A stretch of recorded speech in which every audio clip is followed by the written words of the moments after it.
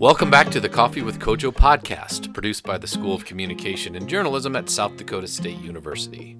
My name is Rocky Daly, and I'm an associate professor in the school. This week, student host Sam Schauer talks with Ted Herron, a Kojo graduate and the founder and creative director of Fresh Produce, an advertising and marketing agency in Sioux Falls. I grew up on a farm in southeast South Dakota outside of Beersford. We call it Norway Center. That's where I grew up, and I really enjoyed life on the farm. Farming was a lot different back in the 80s when I started out, and there was a lot of different livestock, and we had a menagerie of things to do on the farm, and it was a really great place. Okay. Then did you go to, is there like a Beersford High School, or did you have to go to a different high school at the time? Or? Yeah, I went to Beersford High School. And then,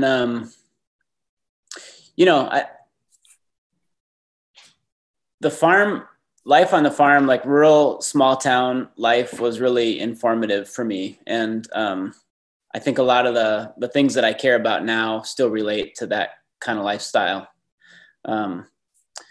Beersford was a great place in that we had a nice mix of faculty. We had great teachers that were good in the arts. We had good coaches. I feel like the kids, even though it was a small school, we were exposed to a lot of different things, and we had great oral interp coaches, and we had a lot of opportunities to do that kind of stuff. So that was a big part of being a kid for me, is participating in things like that. So I had a lot of exposure to the arts, which has definitely become part of what I do now, with writing and storytelling and doing a little performing here and there. But I think it all really relates to those mentors and teachers and people back in Beersford.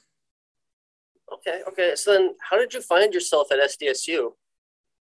I have 4 older sisters, and a few of them went to SDSU, and I just kind of followed in their footsteps, I guess. I didn't have a real plan for college, I wasn't a great planner. So I think, I went to SDSU because they enjoyed it. And I had met some people that were also going to SDSU. So I just kind of found my way there. I don't know if I ever really made a choice. I'm really glad that I did.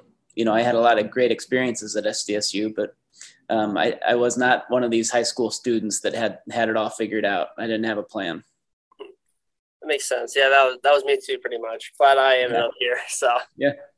So then, So then, your majors. You were a broadcast journalism and a horticulture. I guess like major, double major. How'd you get a combination of those two? Well, on the farm, like my grandma, Herron, was really into gardening, and my dad grew up in a very rural place, and he went to a country school. They had a huge potato patch, and that's how they ate. Like they were very in a really great wholesome way. They were very self-sufficient, and their life was really sustainable, and they relied on my grandma's huge garden. And, I remember that was just part of my life. I really appreciate that more. When I was a kid, I was just interested in it. I was curious. I was a very curious little kid. And I loved seeing my grandma in her garden. And I loved just, picking strawberries, or, she would show me what she had in her little greenhouse, where she was starting seeds. And, she was just this expert, this rural expert, and I was really interested in that. And I think when I was in college, like I always let my curiosity kind of guide me. And that's how I am in life. I just I'm curious about a lot of different things. And I sort of let those interests guide me. And so at some point, I didn't know for sure if I wanted to do journalism. I really liked journalism school, and I loved I had great professors, and they were great to me. But it was hard for me to look into the future and see, well, I'm going to be doing broadcast journalism. It was just hard for me to see that picture. So, I ended up kind of dabbling in horticulture. I didn't finish my degree because I would have had to stay an extra, I think, semester and take some more like physics or plant physiology or something. And I didn't have the stomach for that. So I took a lot of classes though in horticulture. I got pretty close, I think. But I didn't end up finishing that degree. I did finish my journalism degree though. Okay. The one that matters, of course. Yeah. But I was just interested in horticulture. I was just interested in it. Just interested. I gotcha. So then while you're at SDSU, were you a part of any clubs or groups? Yeah, I was part of the flower judging team. Flower. Can you tell me a little bit about that? Well, I was like JV. Well, I was probably not even JV. I was like, I was on the freshman team. I just thought it'd be funny to be on the flower judging team. And I really loved, I don't know if Dave Graper was the coach of the flower judging team. And I wasn't I played sports in high school, but I wasn't an athlete in college or anything. So I thought it'd be kind of fun to tell people that I was on the flower judging team. And it was even more fun to tell them that I was like JV on the flower judging team. It was cool though. It was like every Tuesday night and you would judge like vases of flowers. And I learned a lot of great stuff about flowers. And so that was a fun experience.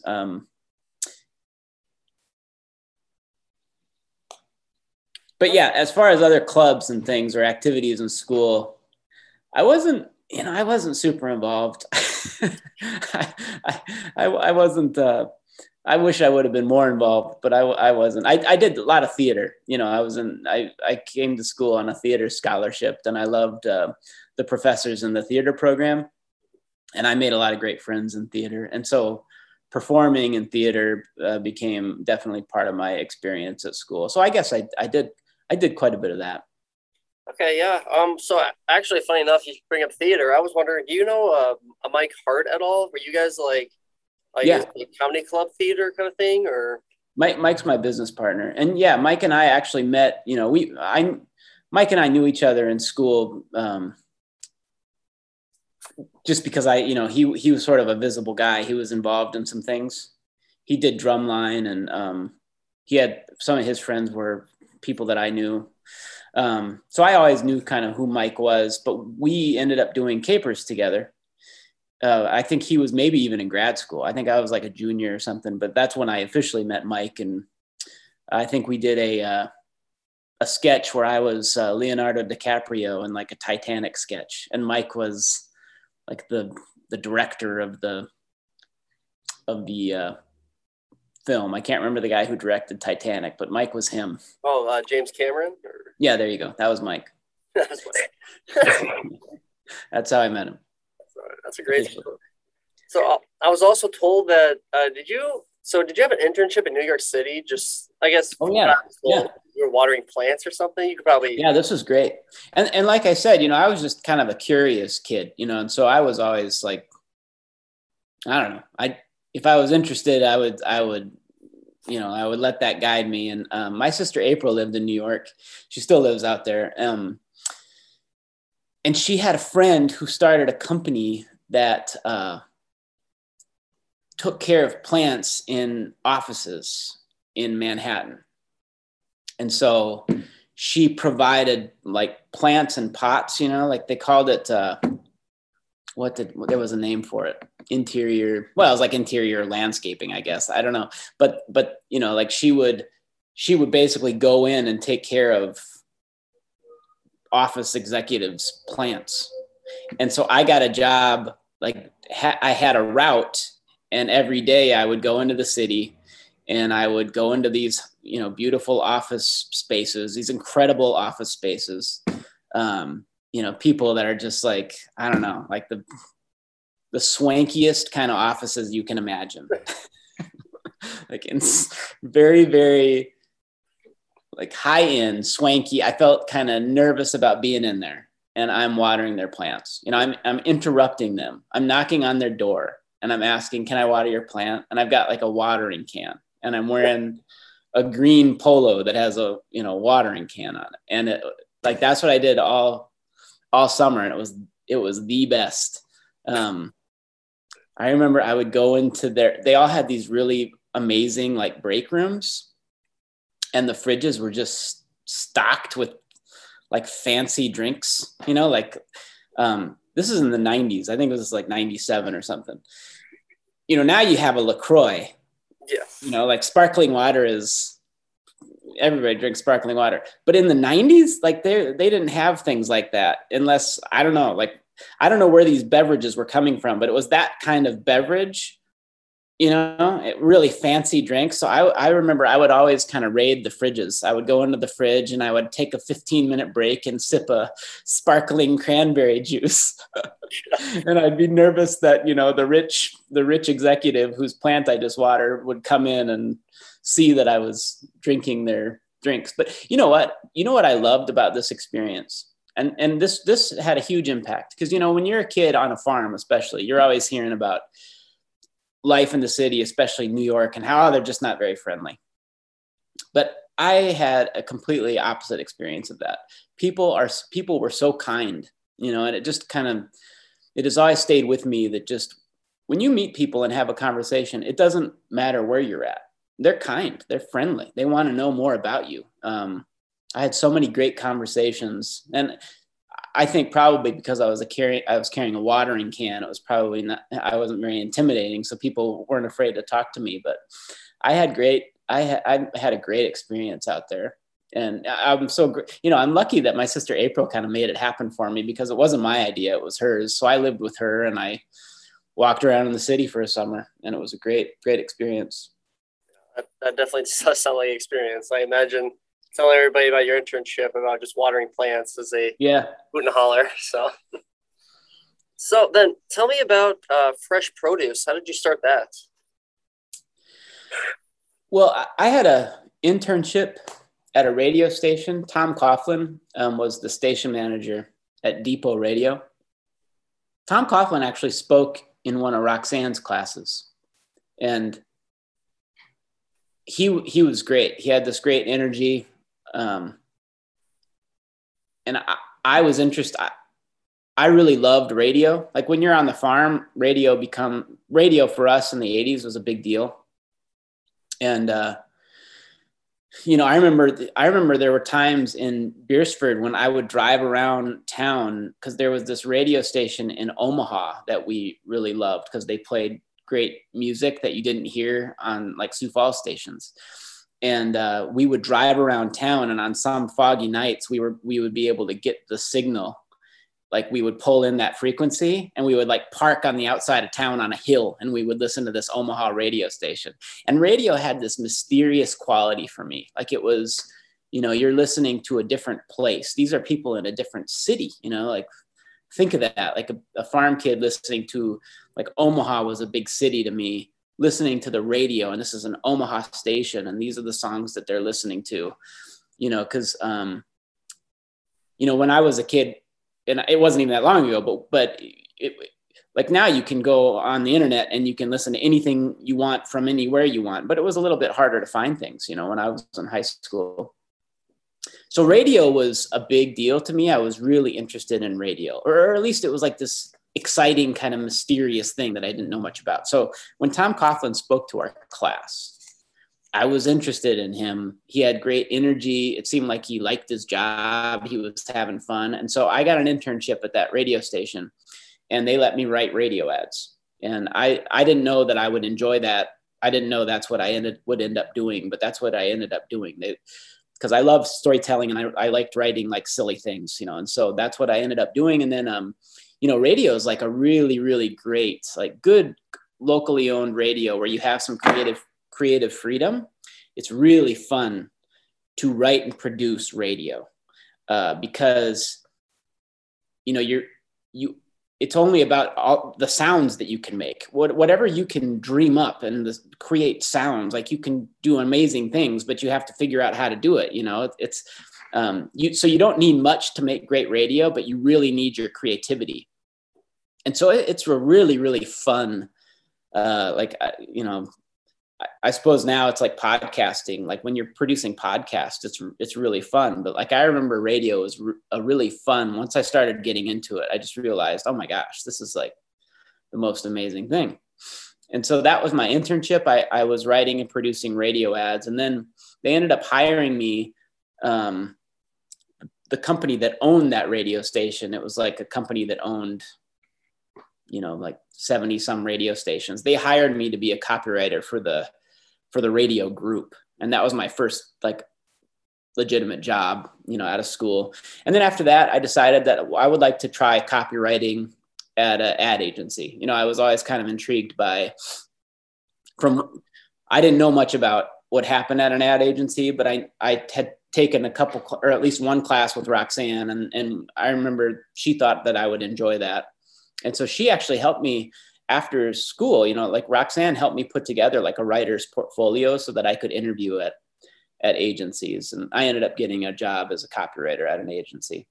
But then I enjoyed it. I learned a ton, but I felt like there was more room in this market for an agency that would be more focused on creative, like just really specialized in creativity. That's kind of what I was interested in. And that's kind of how Fresh Produce started. It was that desire to do something that was more focused on creativity. But really when Fresh Produce started, it was Mike and I. So I mentioned Mike Hart. He was at the radio station when I interned. He was the program director. So we became really good friends there. And in fact, Mike and I produced a lot of goofy radio ads together.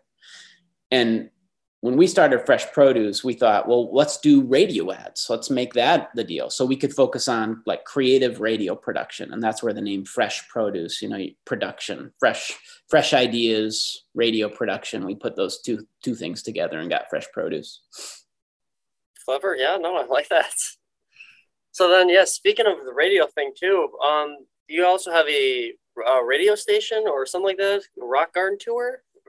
Yeah. When I was an intern, I actually started a radio show that combined gardening and rock and roll.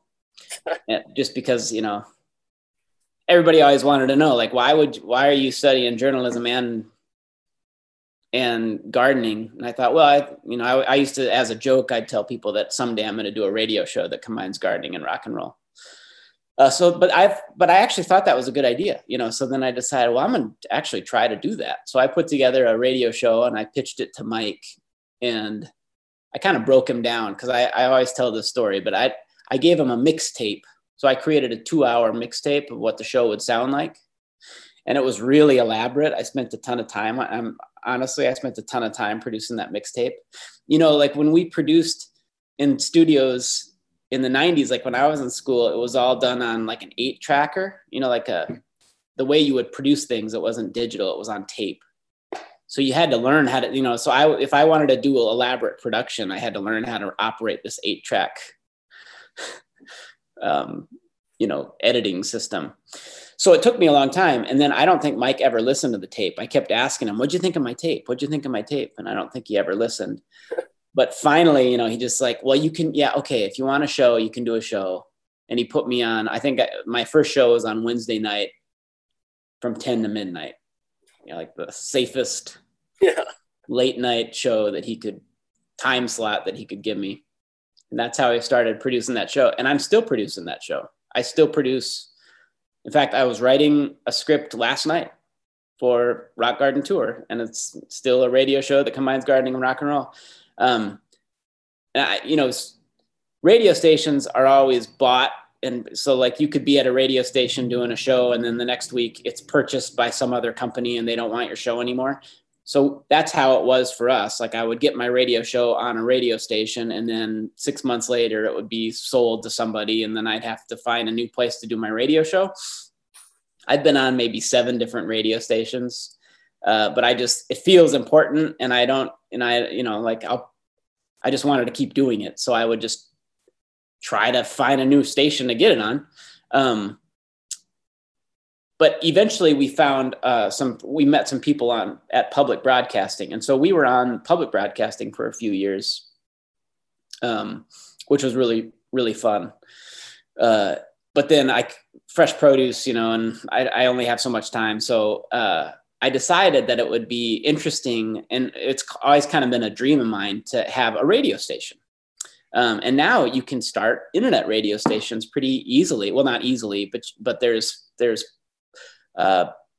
programs that you can find where they automate. And if you figure out how to, operate your station, like there's services now like subscription services. So we decided we'd start a Rock Garden Tour radio station. And so we've been doing that for a few years, and it's really fun. People listen to our radio station from all over the world. Like if I looked at who was listening to our station, there would be somebody from, like there's always somebody from Germany. Like always, there's 2 people from Germany that listen to our station like 24/7. Yesterday, there was somebody from Japan. There's always people from the United States. There's a guy in Pennsylvania that loves our radio station, and he emails me all the time. It's so great. I mean, there's a lot of South Dakota people, but it's so fun, like being on internet radio. They're listening from all over the world.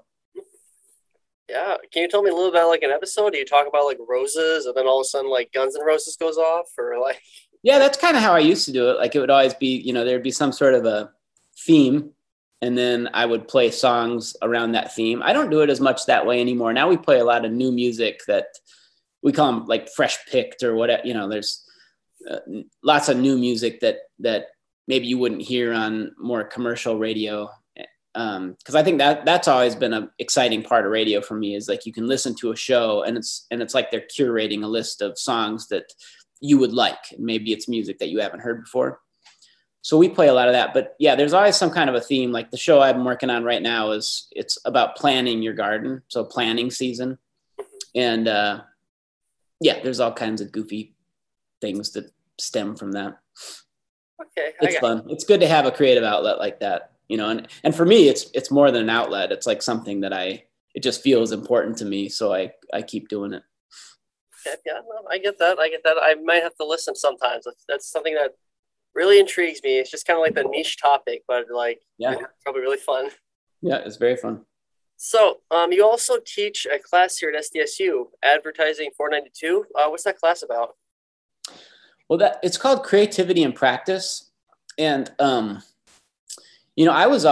think there's a lot of students that are like this. You're creative, you like storytelling. It's hard for you to imagine like making a career out of being creative though. And it's also a little bit intimidating to think about, because you start to wonder, well, how do I know if my work is good, or how am I going to keep coming up with ideas, or how do I consistently come up with ideas? There's a lot of, you learn a lot in school through the projects that you do. But what I felt like when I was in school, I would have loved to have a class that was just focused on, like when you're doing a project, you come up with the idea and then you execute, like if it's a paper or something like that, you execute it. But I always thought that what was missing, maybe as I reflected back on schools, like just a class that was focused more on how do you develop that idea? What's the creative process like to develop an idea? Because, when you get into, well, now almost every company that I work with at Fresh Produce, whether they're like industrial, like we're working with a client right now that builds water towers. That's what they do.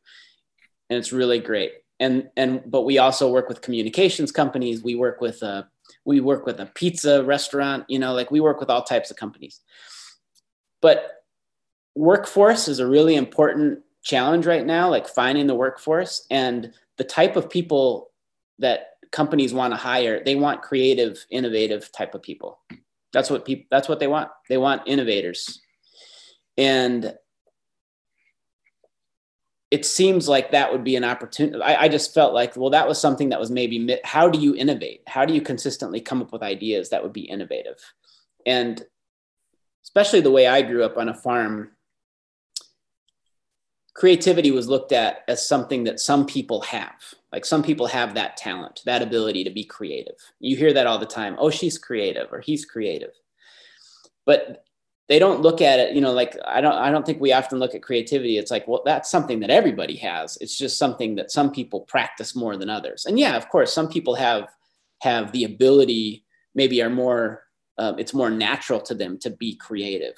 But creativity is something that you can learn, and it's something that you can practice, and so that's kind of where the idea came from. Let's have a class, it's just a 1-credit class, but let's have a class that's just about practicing creativity. How do you come up with ideas? It's really fun. I've really, it was attractive to me to teach the course just because I thought that I would learn a lot. I've definitely learned a lot from the experience, and it's been fun to interact with students in that way. And I hope we keep doing it because I think it's been really good so far. Yeah. What do you enjoy most about teaching the class? The interaction with students and learning from students. I think when you teach something, it gives you a much better understanding of it.